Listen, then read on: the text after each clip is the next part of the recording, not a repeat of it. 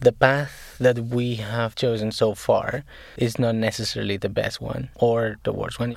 We could have made complete different decisions a few years ago that will have put us in a complete alternate reality right now. This is Designing for Humanity, a podcast by SY Partners about designing a future that's made for all of us and the best in us. I'm Ree Norgard, and I'm talking with some of the most interesting people I know about how we as designers can tackle the most complex challenges our society faces right now.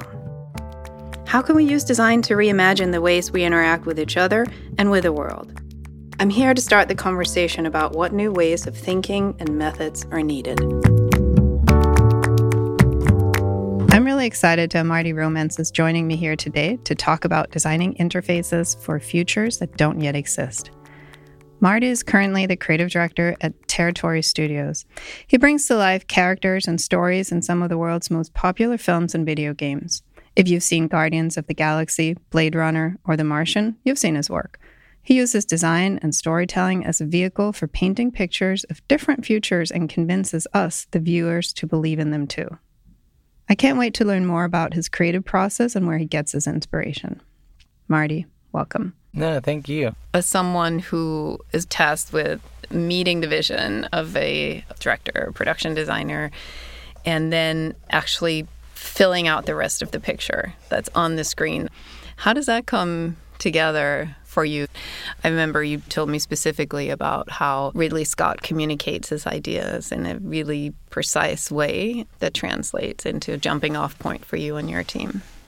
Ridley is one very specific example on how visually or with a quick sketch you can translate an idea that you have in your mind. And he's a graphic designer. He started with that, and you can tell because all of the scripts that we have from him come with plenty of sketches next to each scene, and not only for him to imagine the composition from a camera, but also for us to understand how he wants certain graphics and how he imagines. Sometimes you just need to get into their head, because what we're doing at the end of the day is translating their vision into the big screen. Ridley does it through pen and paper, and other directors do it other ways. Production designers like Charlie Woods, who I had the pleasure to work with in certain Marvel films that we did. He's very good with words and telling you how he wants it, and as soon as he sees a visual, he will make sure that you understand that that's like the color that he wants, or that's the kind of shapes that he wants. Director, production designers, they are different individuals, and they play to different strengths. So on the other hand, when you do have real interfaces as your starting point, or with real data, how do you build on that? Like when you're working with NASA and when you're working on the Martian, and you do have a lot of design that reflects at least some part of reality. In that case, on the Martian, going back to Ridley, he wanted that to be precise. He wanted that to be something that if an engineer goes to the cinema, he does not feel like they're fooling him up. It's just something that can be real. When we started, getting in touch with NASA and getting all the references from them, we quickly realized that design was not one of their priorities. And I always say that it must be very difficult to have applied design to something that it's created to be extremely functional. For us to apply that design into their systems in the most realistic way as we could, I think we discovered that top layer covering everything also helps, not only making it nice and making it look like more consistent, but it helps to have things more organized to the eye, and things like hierarchies helps on flagging things out quickly.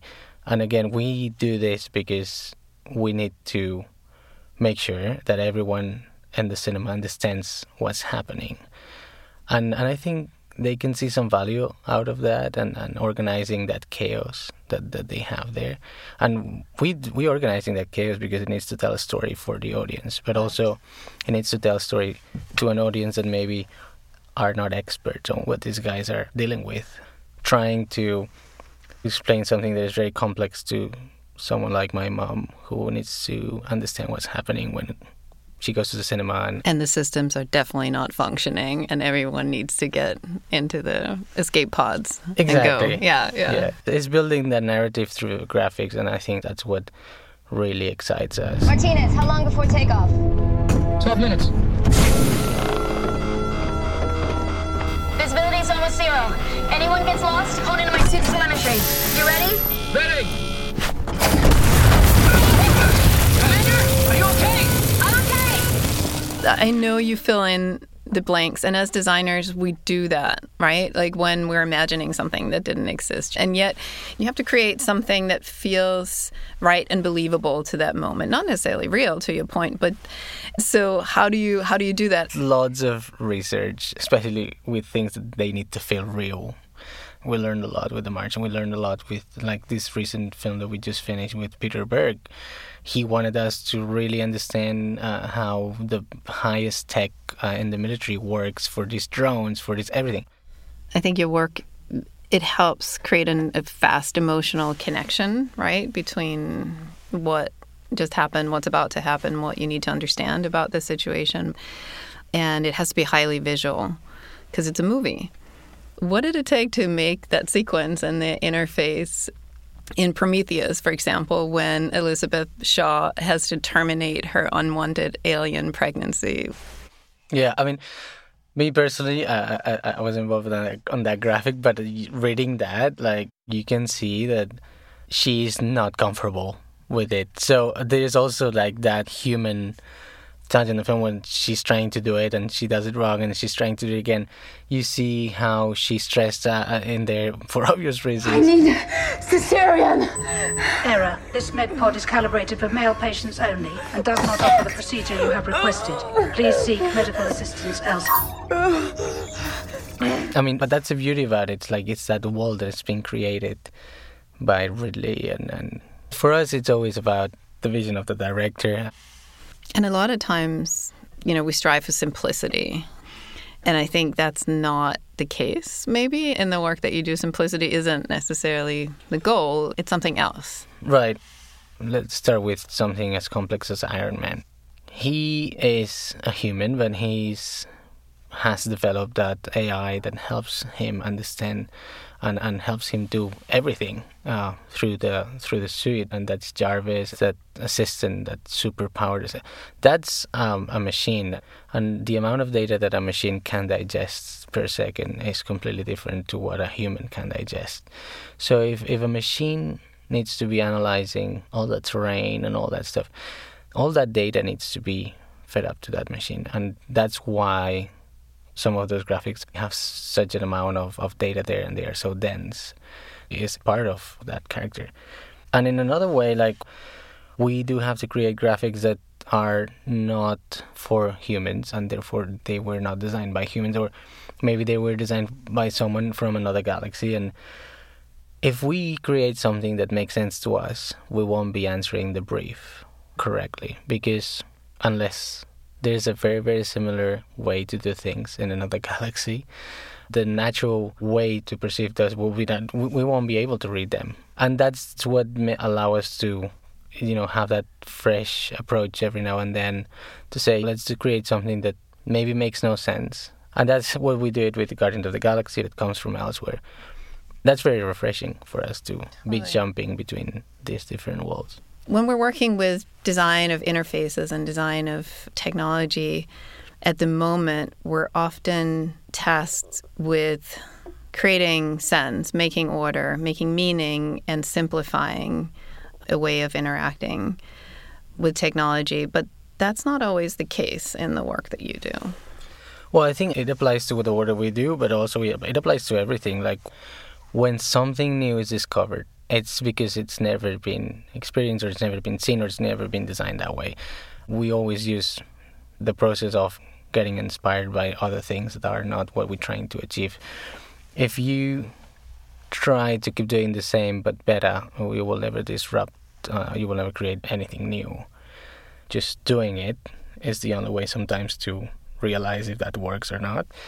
Only by doing it you will be able to know if there's value there. And that's why sometimes it's very refreshing to be able to create things without having that purpose in mind all the time and invert that process versus functionality. And yeah, exactly.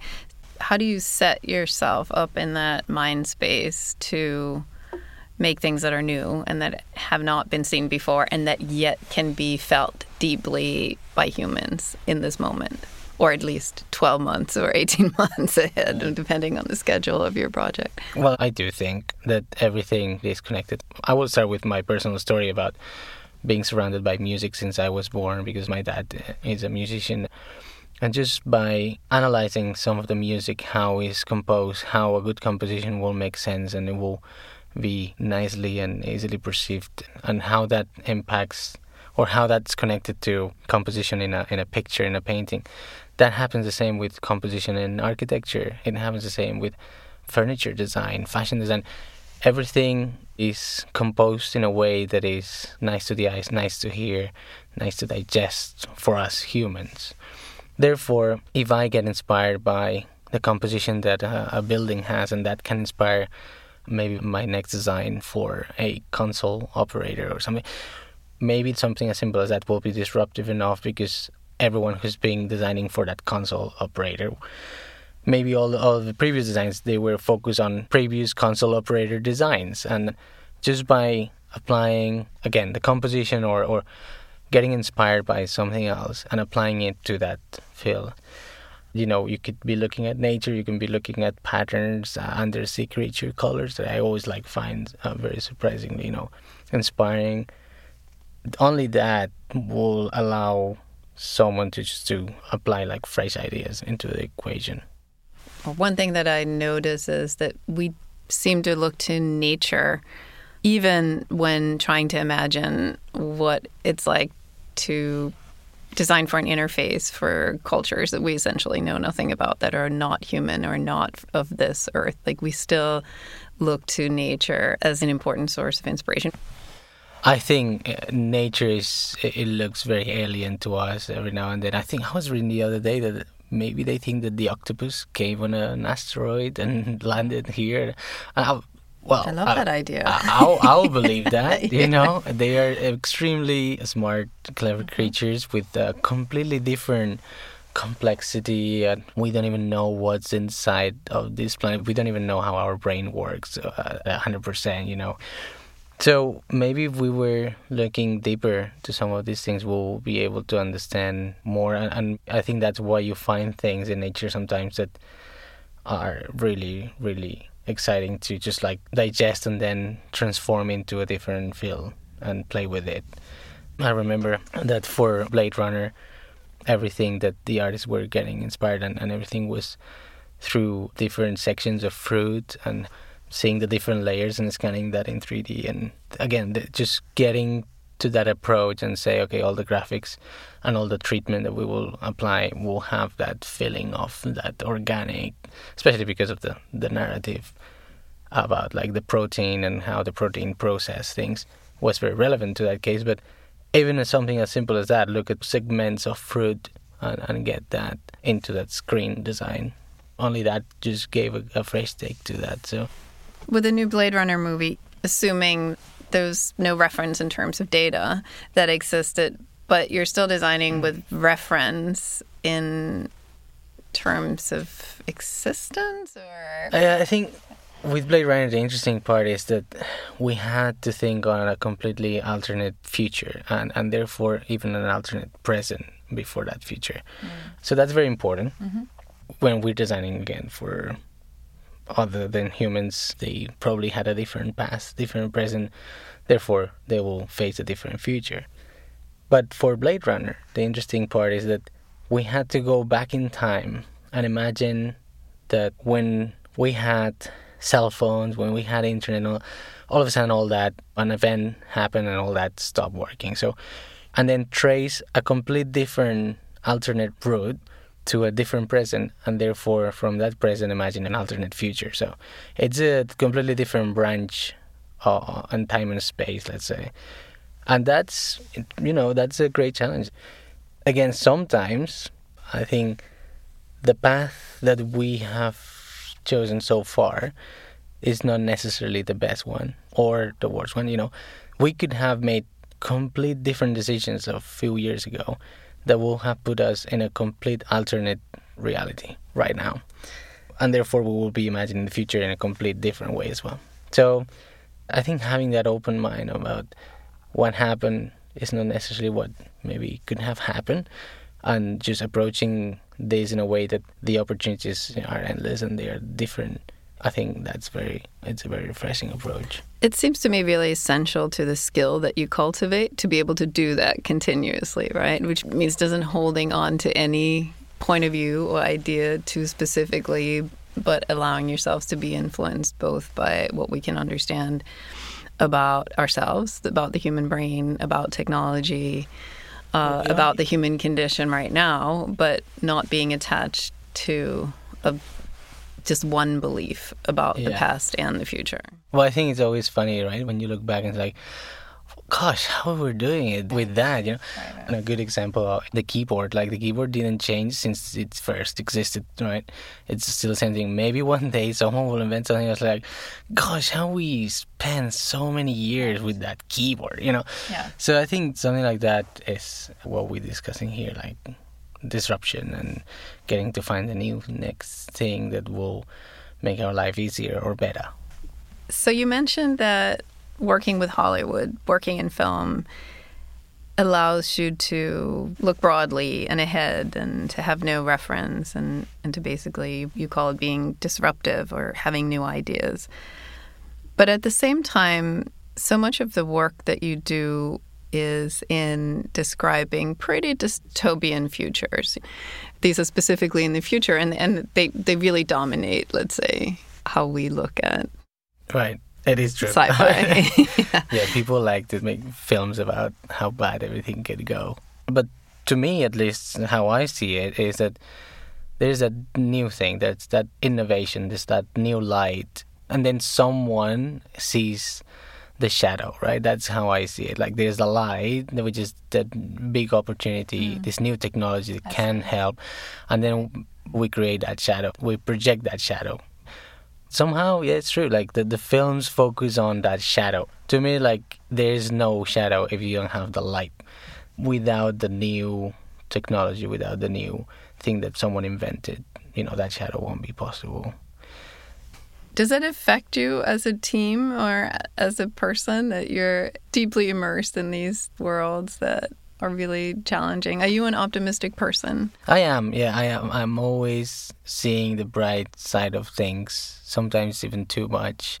And it's true, it's so difficult sometimes with some of these dystopian films that we have to tackle, or like, even like looking at realistic things, realistic scenarios that could happen with, nuclear catastrophes or war. And we have to do lots of research on things that we want, you want to be seeing every day. And sometimes we're a bit scared about, like, maybe the FBI will knock on our door because our artists are looking about, Russian spy. Yeah. Well, to look on the lighter side of that, my friend and colleague Gabrielle Aumann, who's an advisor to FEMA, has really seen and started to engage in including people who are able to paint pictures of the future for the purposes of recovery from natural disaster, etc., but also to create, to your point, alternate narratives, different versions of what futures could be. We did that a few times, and one of the projects that we were doing last year was Project Avatar, which is how you can, through telepresence, be manipulating a robot in Tokyo from here for a good cause, right? Or maybe you're the best surgeon in the world, you can have 5 procedures a day without having to fly everywhere. And it's like telepresence will help that. If it's a natural disaster or something, we can send these robots, and one robot could be a pilot, and the same robot can then swap to a medical guy who can know how to operate right there. There's always that way of thinking, like, yeah, this technology could be amazing. But there are so many people that see, like, the other side. I guess you have to be real to both sides. New technologies can be used for good and for bad. That's always the case. Just like in the movies. Exactly. I love the idea that different pasts and presents can have different futures, and that design and storytelling are vehicles for imagining what could be. And when we're considering the potential for new futures, systems, and societies that are designed for all of us, it requires the ability to access a totally different mindset and gain inspiration from unconventional places.